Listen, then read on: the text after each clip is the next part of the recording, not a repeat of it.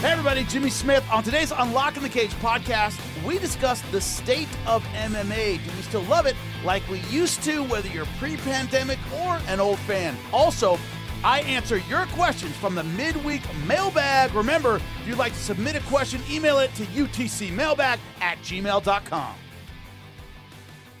We're discussing, in the beginning of the show, the state of boxing right now.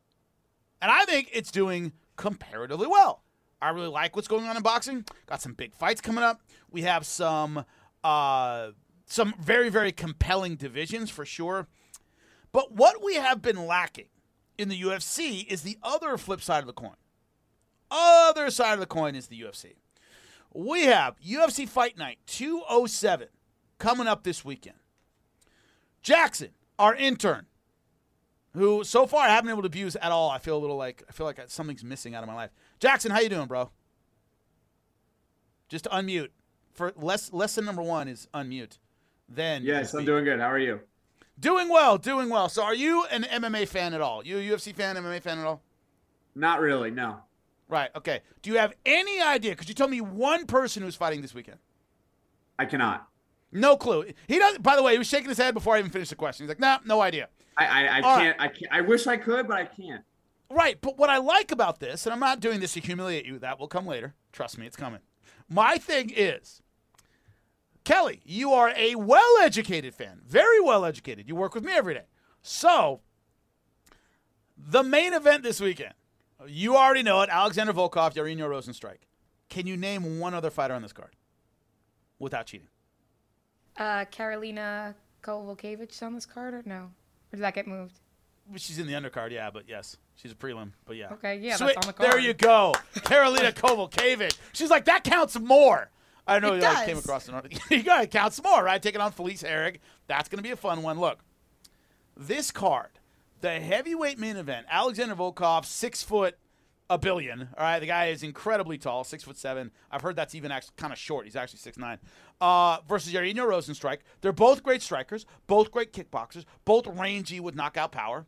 Your co-main event, Dan Ige versus Movsar Evlev. Michael Truzano from The Ultimate Fighter, if you remember him, versus Lucas Almeida. Karine Silva versus Poliana Botelho. And that's about it. Those are not, I mean, sure, we might get great fights out of this. You never know until they actually fight. But here's the deal. Go ahead and play the old man boomer clip. Go ahead, play it, because I'm about to get in some boomer stuff here. I'm about to really get super hang on. old. We have two different ones. We have Okay, Grandpa. Okay, Grandpa. Okay. And whenever you say boomer. Whatever you say, boomer. Okay. Any one of those works. Why? I'm going to take you way back. Okay. Kelly was in, grade school? Okay. Kelly was just starting kindergarten. She was going to school in her lunchbox and her Dora the Explorer backpack. Okay. That's what she was doing. Okay. So, back then, The Ultimate Fighter came out. First season of The Ultimate Fighter. Before that, before the Spike TV deal, which was part of The Ultimate Fighter and blah, blah, blah, UFCs were like once a month, maybe. They were always on pay-per-view. There weren't any TV cards. There was no easy access. There was no UFC Fight Pass, or there was nothing like that. You saw UFCs when they were on pay-per-view maybe once a month. Maybe. That's how it was being a fan back then, okay? So UFCs were a big deal. They were like, you invited friends over and you had pizza and you made a night out of it because it was pretty rare. It was playoff football or whatever. It was not a normal thing that you saw all the time. I'm sorry to interrupt you, Jimmy, but your UFC parties sound like 13-year-old sleepovers. You're like, you invited your friends over, whatever, you invited friends over. Pizza, had some pizza, right? That's what you did. Games. Play some video games, bro. You plugged in your Sega and you played video games. What? Sega? Nobody? Just me? I literally, Kobe just lost it, by the way, when I said Sega. You know what's up, bro? Sega Genesis. All right? Anyway, here's my point. It was an event. It was an event that was big every time. Then The Ultimate Fighter came out. There was the Spike deal. You started having UFC Fight Nights, which were not as big. It was first maybe it was even called UFC on Spike. At the time, there was a deal with Fuel TV, where they'd be on Fuel TV, And we started getting more content, which was great. But the brand started to get diluted. And Luke Thomas famously, he used to sit in this seat, famously got into it with Dana White on social media about the number of cards. They're having too many. Dana White didn't appreciate that, and they got into a kind of a back and forth. This was early. This was 20 years ago. We started talking about the brand being slightly diluted. Since the ESPN deal, which came into effect 2019, with the UFC deal, with the ESPN deal with UFC, the model became supply us with content every week, and we will take care of the rest. Big pay-per-views became less of a thing, even in between these things. The pay-per-view business model kind of went out the window. It's all about subscriptions to ESPN Plus. It's all about things that don't require a fight being big, that don't require a card being big, that don't require all the things that were required 10, 15, 20 years ago. We're seeing that that's gone. This card, this weekend, is not very good. If I were not a professional who had to watch it, I wouldn't. Wouldn't watch it. The oversaturation that is part of the ESPN deal, we are starting to see the negative effects of that. We're starting to see cards every week where I sit there and I watch them. I'm not excited about them. I don't remember them. They weren't anything great. They weren't anything special. Holm versus Vieira. Not a spectacular card. Didn't have great fighters, didn't have great fights. Blachowicz versus Rakic. Again, not a great card. Didn't do great things. UFC 274, Oliveira versus Gaethje. That was, of course, great for everybody but Kelly. All right? It just happens. Great card, though. Really enjoyed it. Lemos versus Andrade. Font versus Vieira. Luque versus Muhammad, 2. In between UFCs, we are seeing dead zones. Absolute dead zones. Now, obviously, the pandemic era of MMA put a lot of eyes on the UFC. They were the first sport to really come back. They kind of had sports all to themselves for a little while. They had a ton of momentum. But now in 2022, a lot of that momentum is spent. It's a lot of cards that I could do without. Now, I'm a super fan. I watch all of them. It's my job. I keep up with everything. Once again, a lot of new eyeballs during the pandemic, but I am finding the cards that are in between pay-per-views brutally difficult to watch. Brutally. It's tough. Last week's card, the Holm Vieira card, man, that wasn't good. KOB, your head almost hit your desk thinking about that card. Am I wrong? Am I being harsh? It was brutal, dude. Listen, again, we're probably being harsh, but at the same time, it's like, because the hardcore response every single time is, well, you just don't like fighting. It's like, no, we're allowed to say on face value, there is nothing interesting about a card. Like, we are 100% within the rights to do that. And it may sound harsh, but yeah, like, even letting the action play out, that Holm Vieira card, like the entire card, not just Holm Vieira, the entire card was almost like hate watching. It's like, all right, is it almost over yet? Like, is it done? Are we at the main event yet? Are we getting close? That's never the feeling you should feel watching a fight card. It's like, oh my God, is it the friggin' main event already? Like, let's just get there. It was bad. It was bad. And it feels like there's, and I just discussed the ABC card. Which has Brian Ortega, Yair Rodriguez. You see the structure of that card. You see why they are doing what they are doing. You see why certain fighters are matched up together. It's very, very simple. You can see why certain fighters are matched up. I feel that part of the problem right now with UFC is there are so many cards that feel thrown together. I'm not saying the matchmakers aren't doing their jobs. They're working what they have available, and they got to put on a card every damn week. When you have to put on a card every damn week, Just you don't have the tools. You don't have the number of fighters you need to make a compelling card constantly. You don't have it. Doesn't exist. You can't do it. When I look at it that way, I think, oh, man, you're wandering through the desert to get to the oasis. You're wandering through a very, very tough stretch of cards to get to a pay-per-view that is certainly worth watching. It's a lot of fun, et cetera, et cetera. They're doing great numbers. But, man, it just seems like these weekly cards have gotten exceptionally brutal in 2022, which the ESPN UFC deal has been on since 2019. So it's our third year of this deal. But I don't know what it is. Maybe it's a first, pure non-pandemic year where we have other options and we can do other things. And obviously WWE's back out on the road and all this stuff where I have things I can do with my weekend that don't involve fighting. You got to lure me in. And I feel like they still have that pandemic era attitude of, well, this is all you have. No, it's not. It's not at all I have. And you can't get around that. You can't. It seems as though these cards are just kind of thrown together, and it might be costing a little bit of MMA fandom. KOB, what do you think of that? That it's like when you threw things together and you were the only game in town, that made sense. But now as a dude, we got some options. You need to do better. But the ESPN deal doesn't necessarily encourage them to do any better. Yeah, well, it's funny. I had friends that watched with me during that boom era of the early 2000s to like the 2010s, some of which dropped out. And I would hear this actually a lot. I'm like, why don't you watch anymore? It's like, they all got too good. Like, it's a lot more decisions, man. It's not as fun anymore. Like, it goes, like, the fights are longer. There's not as many cool knockouts, which I don't think is true, but like, some got lost there.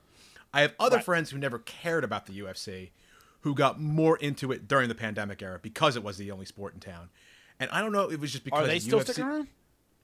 To a degree, yes. They'll still watch if it's on ESPN Plus, they don't care. If it's on regular ESPN, they'll tune in. But even then, it's like, I almost feel like during that pandemic era, because we lost a couple months here and there, the UFC had to put cards together, and you got better fights on each card. So you could actually keep, like, they had a good string of fights for a while that were keeping attention going.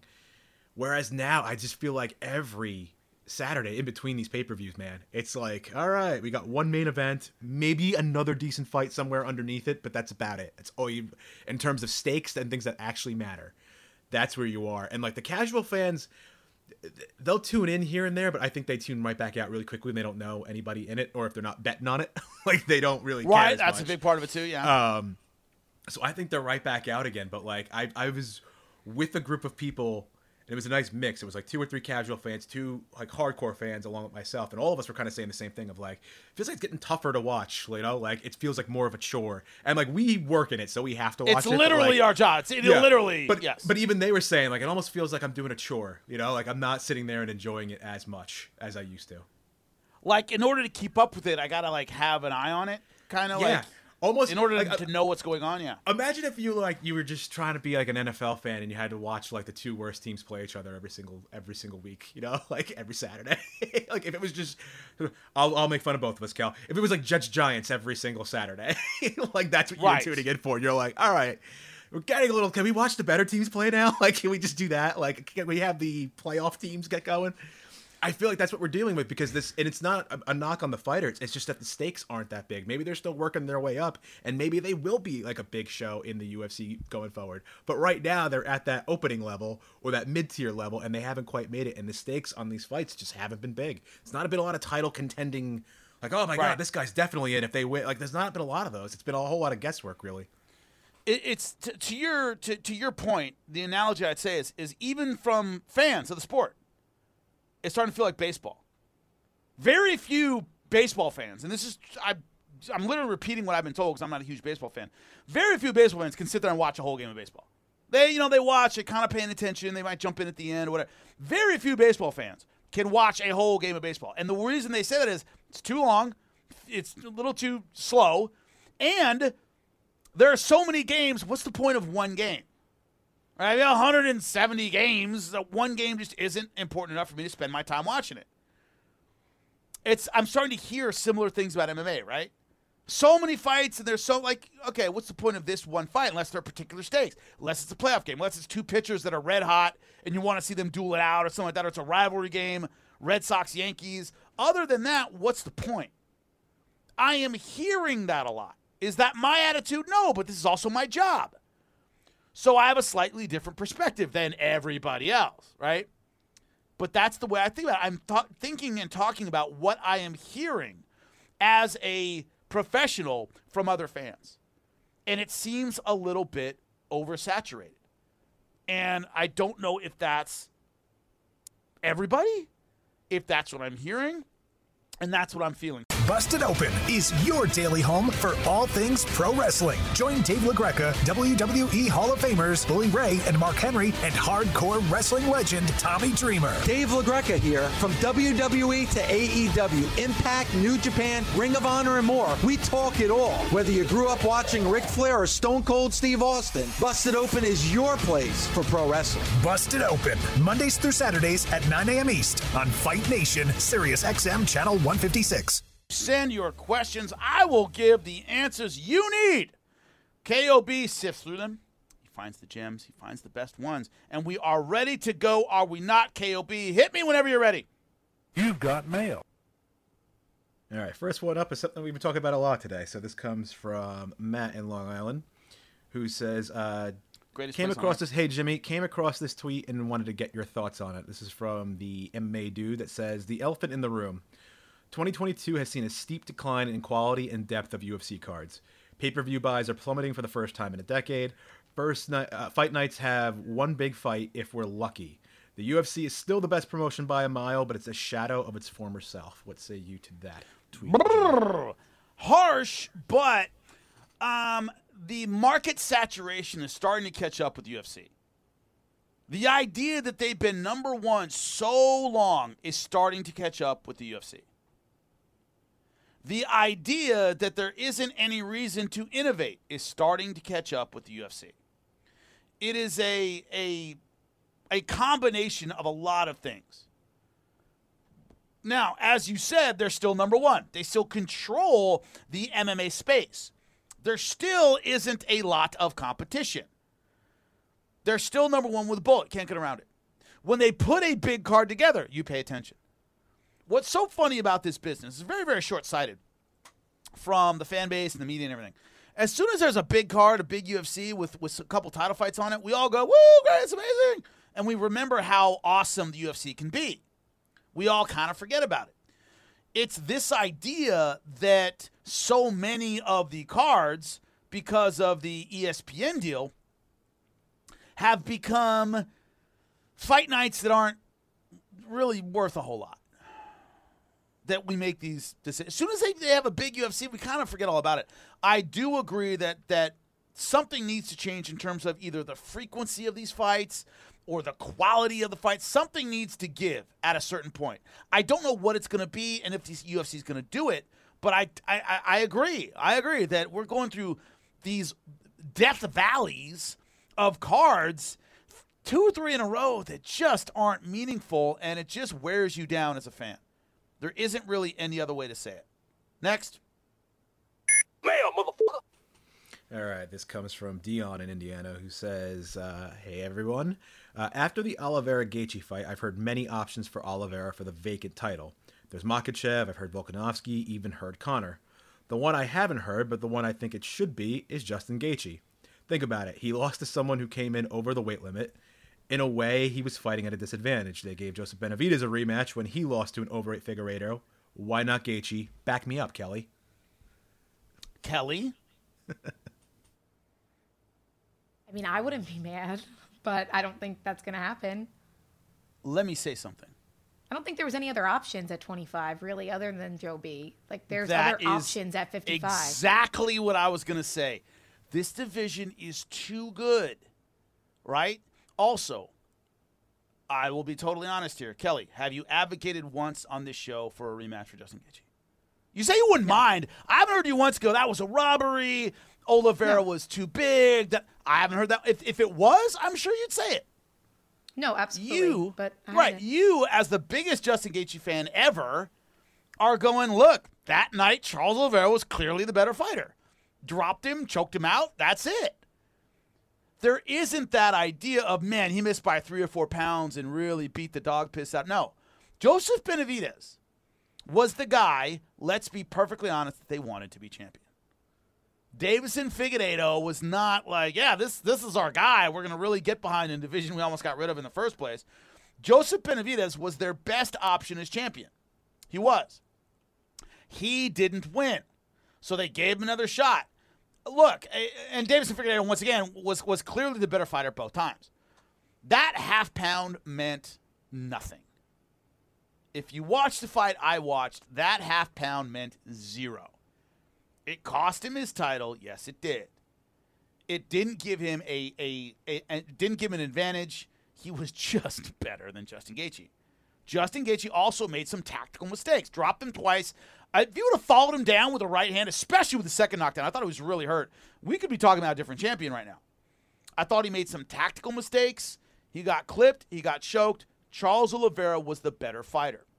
This was not, throw out the window, whoever wrote this, your sense of justice or injustice. Throw that out the window. All you can think of is Joseph Benavidez was a guy they wanted to be champion, so he got another crack. This idea of, you missed weight, therefore you deserve another opportunity, I see some of it.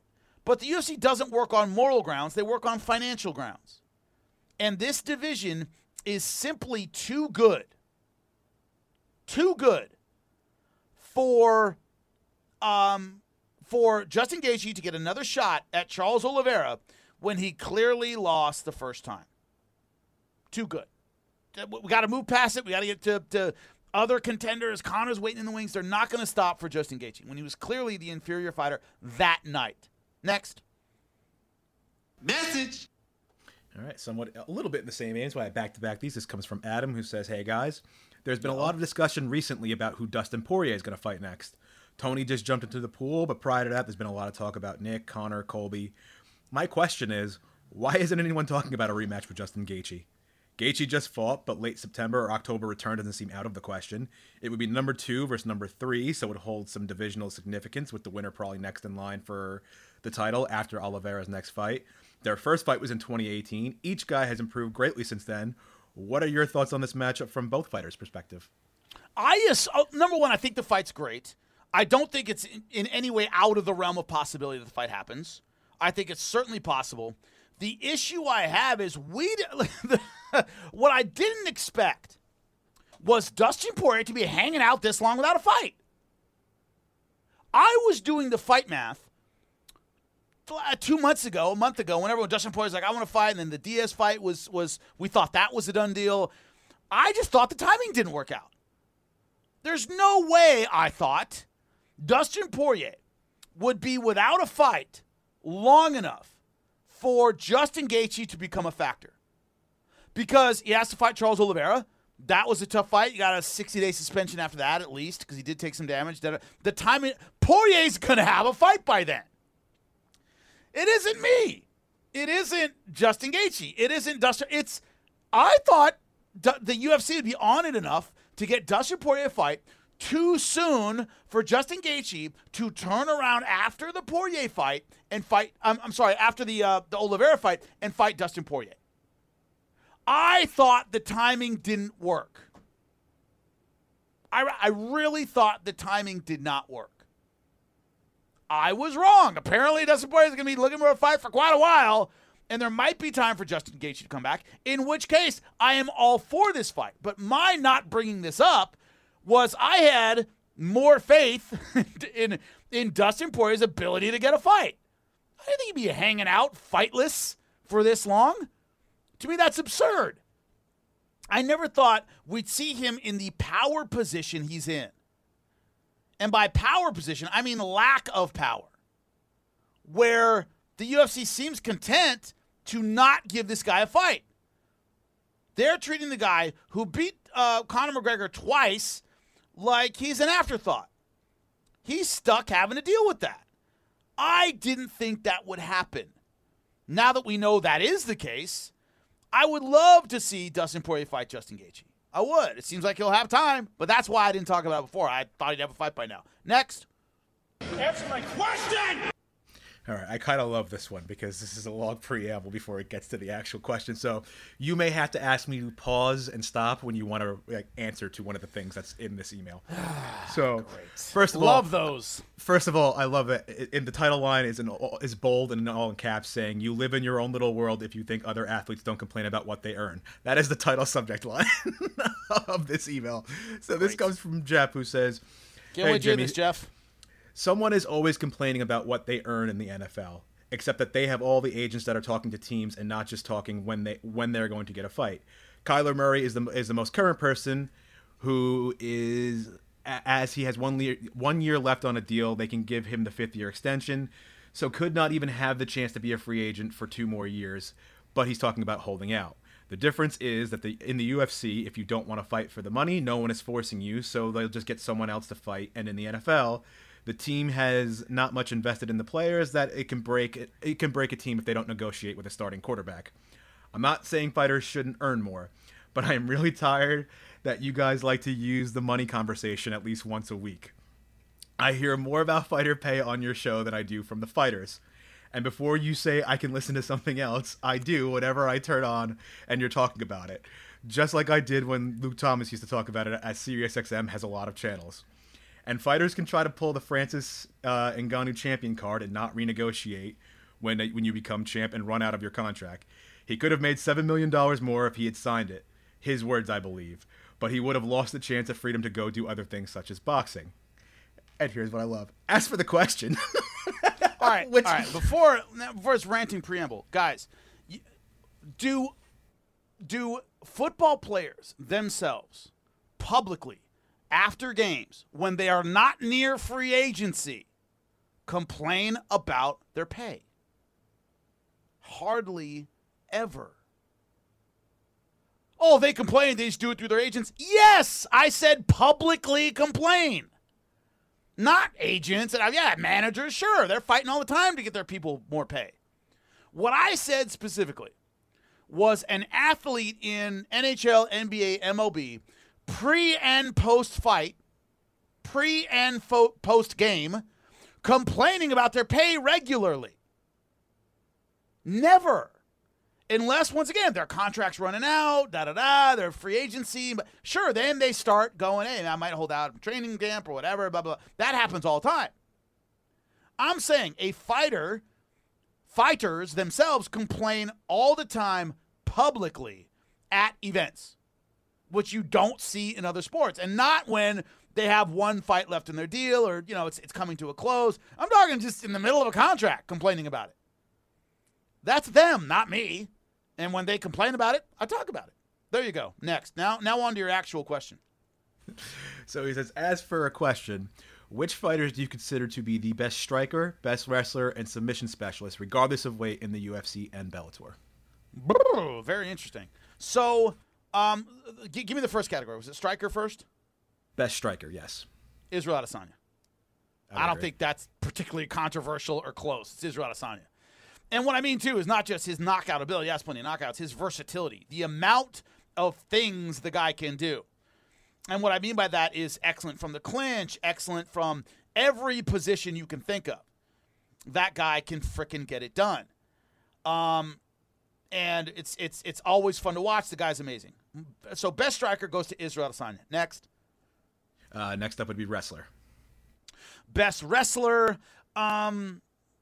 all across MMA, I would say, when I look at wrestling credentials, might be Logan Storley, actually, in Bellator. Multiple-time All-American. When I look at the UFC right now, when I think best wrestler, I think Kamaru Usman, Colby Covington. Colby Covington, All-American one time. Kamaru Usman was a natural champ, but that was Division II.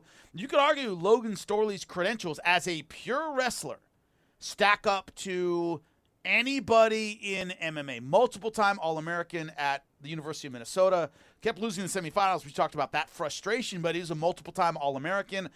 I can't think of anybody right now on the UFC's roster. Gregor Gillespie for sure. But as far as MMA, he's what, 9th or something in the weight class. So Gregor Gillespie has probably the best credentials. But right now, in terms of like guys at the top, Logan Storley in Bellator. What do you think, Kelby? I was going to say, where are you putting one Mr. Islam Makhachev? Because it seems like everyone knows he's going to try to take you down, and he still manages to take you down. He does. I do like his wrestling for MMA. The problem is he's done it to mostly strikers. I want to see him do it to somebody grappling-based, and we'll see. Next. Next is submission specialist. Best submission specialist? Come on, Charles Oliveira. That guy is just a smoke show on the ground. He's absolutely unbelievable. When I watched him take on Tony Ferguson, I remember thinking, that's how you do it. Like, that's a grappling clinic. That's how you're supposed to do. That's how you're supposed to pass guard. That's how you're supposed to attack. The guy does everything well. I don't think it's particularly controversial when I say Charles Oliveira is the best submission specialist in the UFC, maybe in UFC history. Next. Means we're moving on to the next question. So yes. You've got mail. All right, this comes from D, who says, hi, Jimmy and crew. This is Daniel from Tennessee. I have more of a request than a question. When you and Kelly go head-to-head with fight picks, you guys don't really add in the odds. Since it's the half-year mark, a good starting point, you guys should start with an imaginary $1,000 imaginary bankroll and add in the odds. Your bets are either 10, 20, 50, or 100, so at the end of the year, we can see how the picks really turned out. Only bet the pay-per-view main cards, and the rest of the crew to make it interesting. And winner gets a trip to International Fight Week on Jimmy. What if I win? Then I guess you don't have to do it. Yeah, but I saved the money of not sending you to International Fight Week. The hell is that? Kel, what do you think? I would have to be the arbiter of this whole thing, and I really don't want to do the math every week. Like, I am not dealing with the odds, right? I know, that sounds so complicated. It really isn't, but it is. Based on everything else we have to do day to day. I don't think I can. I love how how I can barely keep up with the picks without all the odds. And I love how they're like, dude, we have to produce a show, right? It's not like Kelly just sits here and like just goes, just does whatever. She's got to produce a show as well. Think about that. Yeah, for those right? who listen to the show regularly, we literally had to explain to Jimmy how we were coming up with his percentage of winning picks, and had to go through that math to make sure we were all correct. Right. So I don't need to figure out odds and everything, right? It was such a mess. So the idea that we put odds on and all that stuff, no, let's not. And also, Kelly's all like, I retired undefeated. She has not wanted to come back to make any picks. She's retiring, in her mind, undefeated. I disagree, but it's cool. Whatever. Go ahead, Kelby, next. Answer my question! All right, next one comes from Mark in New Jersey, who says, hey, Jimmy, you've discussed in the past a lot about the dominance of current UFC champions. Outside of maybe an Islam Makhachev, who's a person who has never held a title yet that you would bet your house on will become a champion before their career is over? Oh, Jesus. Outside of Islam Makhachev, he's obviously the first one to spring to mind. I'm guessing that's why I took him away from you. Yes. All right, so I have to bet my house on someone becoming a champion who is currently not a champion, who is on their way, and who has never held the title. Never held the belt before, yes. Okay. I wouldn't bet my house on it, but I've always been high on Tom Aspinall at heavyweight. I really believe when it's all said and done, he is a next-level heavyweight with incredible skills, incredibly well-rounded. I would bet my house on him. Now, this is kind of a sexy pick, and that a lot of people think he's the next anointed. I don't know. He might have to outlast some guys. Khamzat Chimaev might have to wait until Colby Covington and Kamaru Usman aren't quite what they used to be. I don't think he's going to be champ now. And my fear, not fear in that, I'm not that emotionally involved in it, but Khamzat's the next big thing. Let's put him in there now. Whoa. Kamaru Usman is right now at the height of his powers. I don't know if he beats a current Kamaru Usman. Give him a year or two. And Kamaru Usman might have another couple tough fights. Then he might be champion. So if I am in the house betting range here, I would bet on Tom Aspinall at heavyweight. I would bet on Khamzat Chimaev at 170 pounds. I would bet on nobody at 185. It's a bunch of good, not great fighters. There's nobody at 185.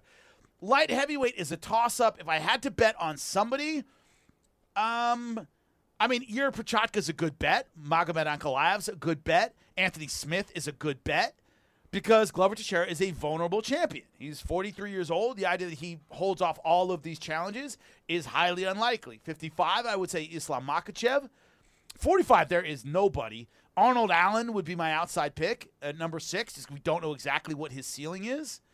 135 right now, I guess you'd say that's Corey Sandhagen, I guess, but I wouldn't put money on that. I would not put money right now on Marlon Vera. Yeah, so there isn't really, I would say Kai Kara-France at 125. But I wouldn't be betting a lot of homes on those people. I wouldn't. Tom Aspinall and Khamzat Chimaev are my number 1 and number 2. Next. Message. All right, this will be our last one for the day. This comes from Chris in Seattle. It says, hey, Jimmy, if memory serves, you're just about a year or more into your WWE commentary run. What has been your favorite moment or experience so far working for the WWE over this last year? Jesus, WrestleMania special. Straight, it was one of those scale-wise. 77,000 2 nights in a row. I've never seen anything like that in my life. I've never seen fans so obsessed about something in my life. I've never seen pyro and the walk-ins and the bands and the timing and the spectacle.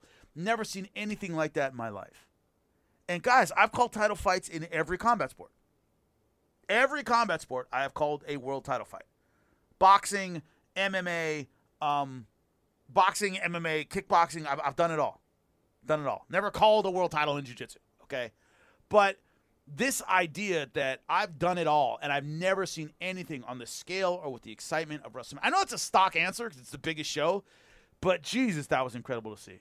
How did it look on TV, by the way, KOB? Did you get that sense of, holy Jesus, this is gigantic? Oh, yeah. I mean, like I said, I remember we had talked about it too, I think, going into it, about, do you really need to be a hardcore fan to enjoy WrestleMania? And my contention was, no, I think you can literally not been paying attention all along and still be into the matches they have set. And it was 100% that, man.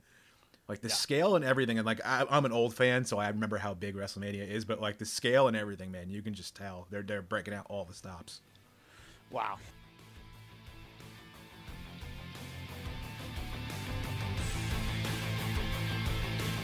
Unlocking the Cage with Jimmy Smith is part of the SiriusXM Podcast Network. The executive producer is Michael Russo.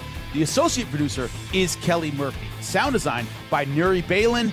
Special thanks to SiriusXM's Senior Vice President of Sports Programming and Podcasting, Steve Cohen. And SiriusXM Fight Nation Program Director, Marissa Rivas.